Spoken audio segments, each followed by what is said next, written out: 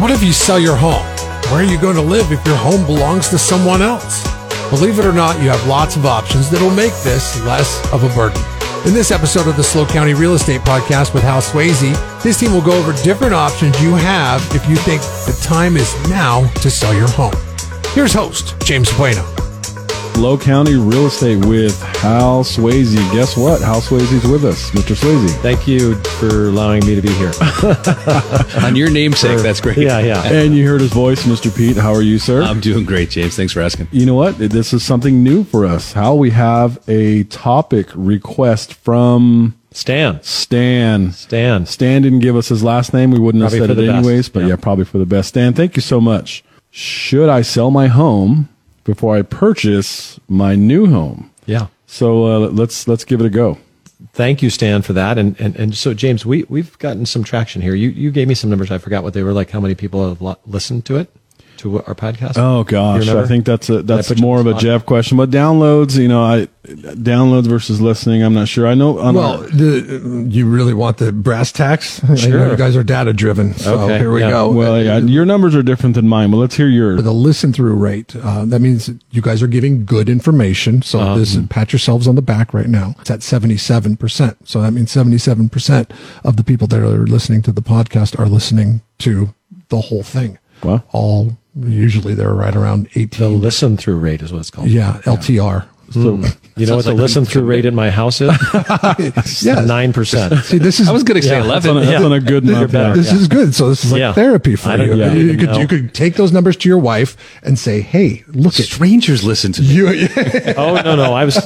Anyway, my wife doesn't have the problem. I've got the problem. So there's I have a little different number. So we're over at 6,500 on visits to our website from the podcast. Wow. So, yeah, that's incredible. Yeah, that's the last. That was October. So wow, that's cool. Yeah, and I think what people do, and this is we should encourage everybody who listens, is to poke around and see what applies to them if they're in the market or if they're interested about their house or whatever. Yeah. See what those topics are, and let that kind of let you.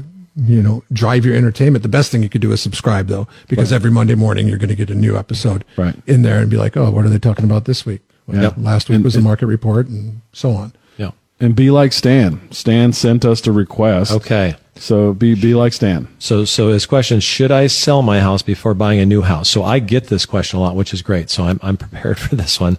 It boils down to a lot of things. One, do you have to or want to sell your house before buying another house? Right. So Jay, some people are in a position where they just keep their other house right there and then go buy something. Right. Keep it as a rental. Turn their existing into an investment. Yeah. Something like that. Family home, donate it, or not donate it, but share it with your family, whatever you choose to do. So there's a lot of questions I'd be asking you, Stan, if we were sitting across the table from each other right now.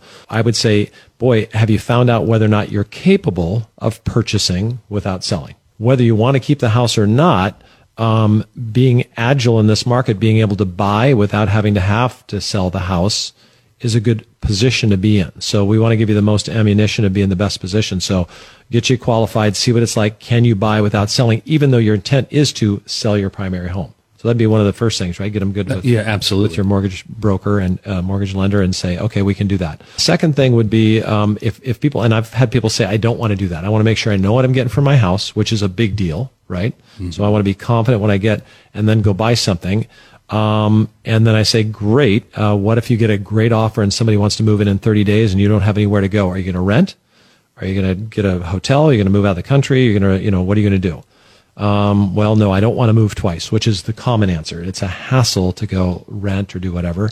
So then we can put some controls on when you're selling your house, meaning, just because you sold it and closed doesn't mean you have to move out. It's not uncommon to have rent backs. We just closed one here recently and people bought the house for a family member. It was a family going in and the owners have 3 months to stay in their house. I'm not mentioning specifics, but they put money in a rental account, like here's what the rent would be. And at the end of the 3 months, the seller said, hey, if you leave it in great shape, we'll give you that money back. Oh, wow. So they could stay there for free.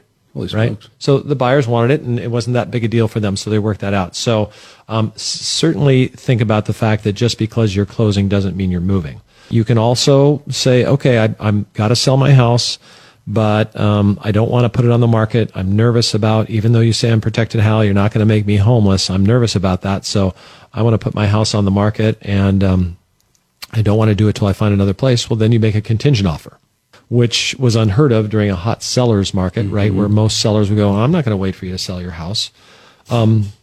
Now with the slow down in demand, it gets more consideration if you have it ready to go on the market than if it's not ready to go on the market.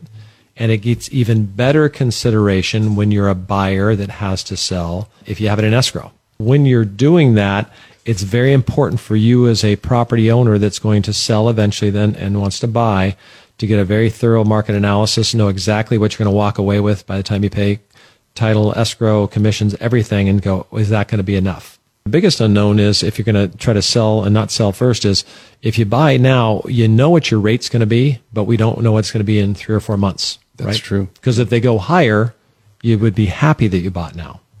If they go lower, okay, you get the benefit, but you can also refinance. And we've talked about this a lot. So having the property, and we're in a market we talk about with very little inventory. So finding that right house could take a fair amount of time. If you're picky and you go, I want the right thing, this is a town that has 1 or 2 houses in any given price range at any time. And that's true for each town, depending on where you're looking. So there's a lot of nuances that go into that and a lot of options that people have and a lot of benefits, a lot of challenges in certain times. First of all, get with a lender, see if you can buy first. If you can't, see if you can look at, possibly selling contingent on you finding another place or getting a rent back. Those are 2 options. And then lastly, we have ways where we can guarantee a 90% of your property sale price, guaranteed. So all you have to do is go find the house.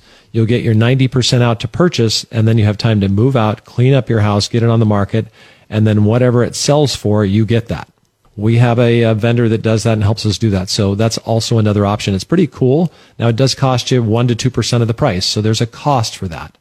But you could lose that between negotiating, having to rent, having to move twice. You never know. But that is also an option for people. It's, hey, this is a guaranteed purchase.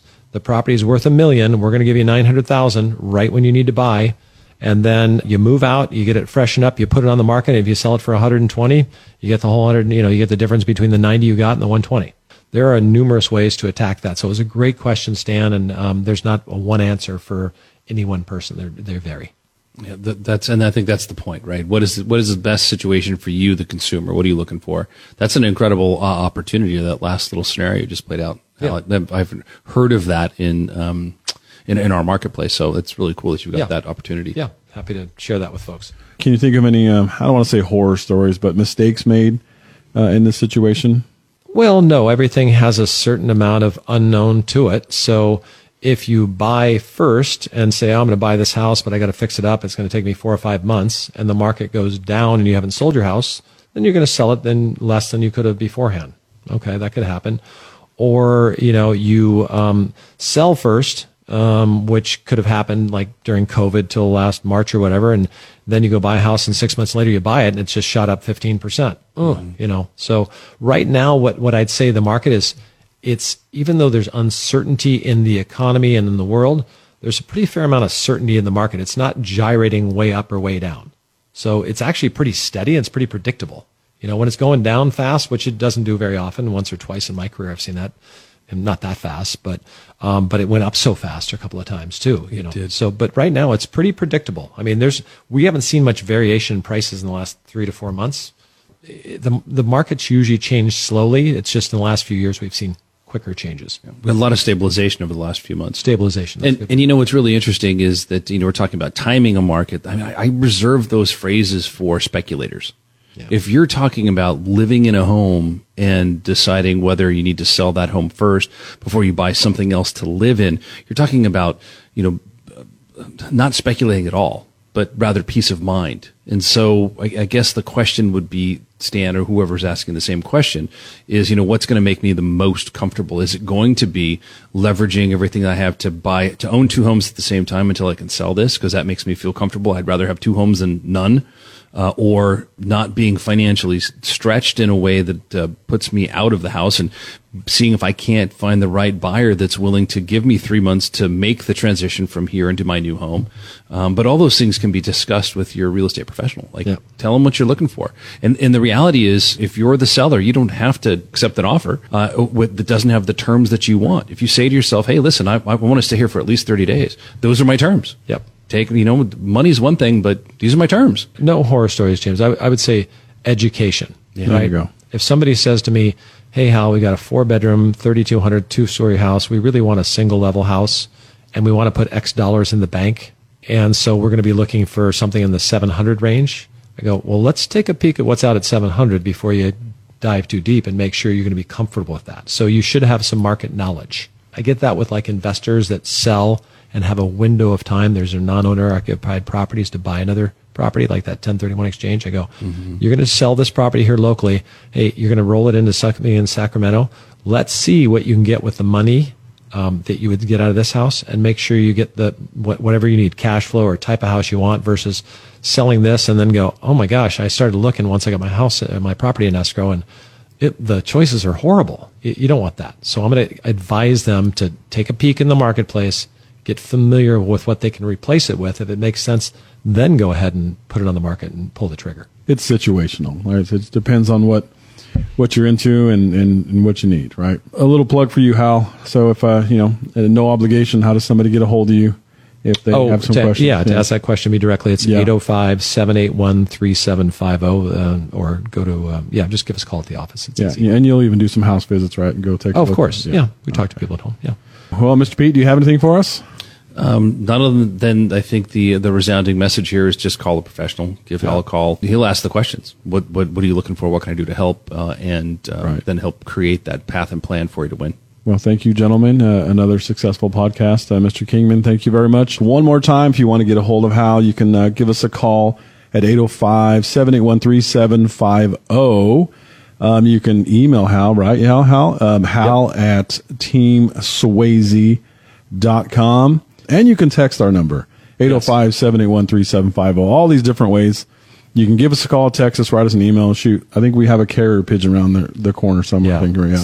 Talking on the phone is fine. Talking on the phone is great. That's probably person is always best. Thank you for listening to the Hal Sweasey podcast. Be sure to subscribe and rate this podcast. It comes out every Monday, so check for it in your feed for the latest information on the San Luis Obispo County market. The Slow County Real Estate with Hal Sweasey podcast is available wherever you get your podcast and on halsweasey.com, where you can find current listings and other real estate tips. halsweasey.com, that's HALSWEASEY.com. I am James Bueno, Director of Marketing for the Hal Sweasey Group. If you're looking for anything real estate, give us a call, 805-781-3750. Hal Sweasey is a licensed California real estate broker. DRE number 01111-911. The Slow County Real Estate with Hal Sweasey podcast is a production of AGM Podcasts. Subscribe wherever you get your podcasts.